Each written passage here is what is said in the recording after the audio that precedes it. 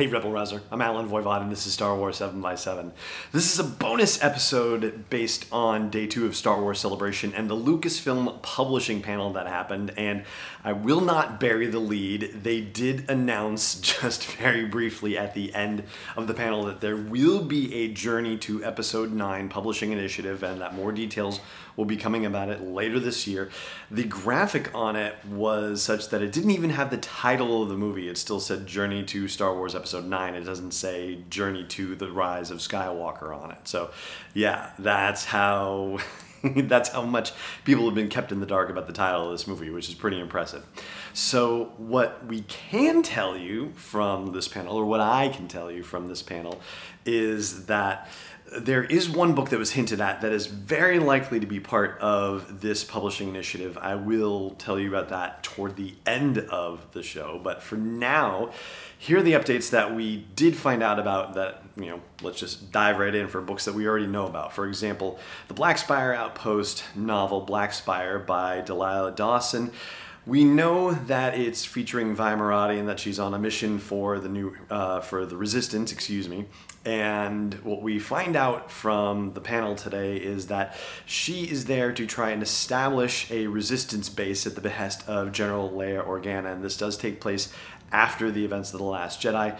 Delilah described this as being, basically a story of a group of weirdos that are trying to build something together, and almost likened it to Brooklyn Nine-Nine in that fashion. So that sounds like it's going to be very cool. And for the first time, she confirmed that the character Cardinal from her novel Phasma will also appear in this book. We also heard from Timothy Zahn about Thrawn Treason, the third novel, possibly the final novel in a series of novels or a trilogy of novels about Thrawn, bringing him back into the canon. And essentially what we learned is that Thrawn is going to get caught in between the political machinations and power plays between Governor Tarkin and Director Krennic. So this is going to center around their political war over the future of the Imperial Army, the Imperial Navy, and the Stardust Project, which is, of course, the original Death Star project. Thrawn sort of unwittingly becomes a pawn in this situation, and so how he extricates himself from this is supposed to be one of those, like, oh, this is crazy and surprising situations. And we already knew that Eli Vanto, the character from his first Thrawn novel, who was very popular, will be returning in this. Admiral Ar'alani from the Chiss Ascendancy, who was first depicted in Thrawn Alliances, is also going to be back. And the Grisk, who were the enemy in Thrawn Alliances, we have also heard that they are going to be back as well. And Timothy Zahn talked about the challenge and the experience of writing a character like Thrawn who is so intelligent, and Zahn's take is basically that, part of the way that intelligence manifests is that he arrives at conclusions much faster than Zahn himself would be able to arrive at those conclusions. And additionally, it's not so much about the story, like, how he constructs his stories and whatnot, there are, conflicts to resolve and story arcs and that sort of thing. But ultimately, the novel is about people, it's about characters, and it's about their interactions. And so one of the ways that it's particularly unique is because the character of Thrawn is so unique.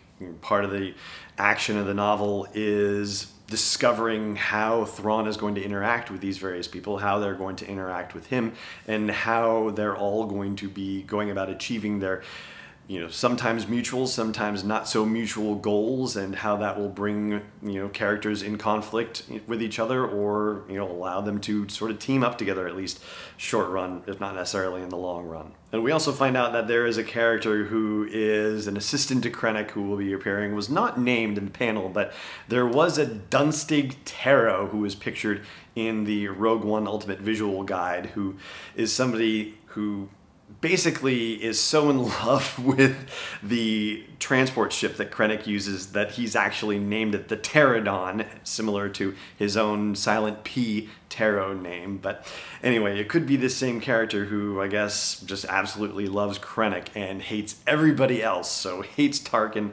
hates Thrawn, and so there may be some comic relief to be found there. as opposed to Alphabet Squadron, which Alexander Freed talks about being painful, and that this is sort of the story that he ends up writing. He's writing Alphabet Squadron about a group of traumatized pilots, and the reason things are so bad for them is because they've essentially been in a situation where their entire squadron was wiped out, and they may be, one or two of the only survivors from their squadron. And so that's why the whole Alphabet Squadron thing, why they're assembled together, because it may be, the one A-wing pilot that's left from one squadron and the one B-wing pilot that's left from another squadron. And so these are very broken, very fragile people who are being called to deal with this, elite TIE fighter group called Shadow Wing.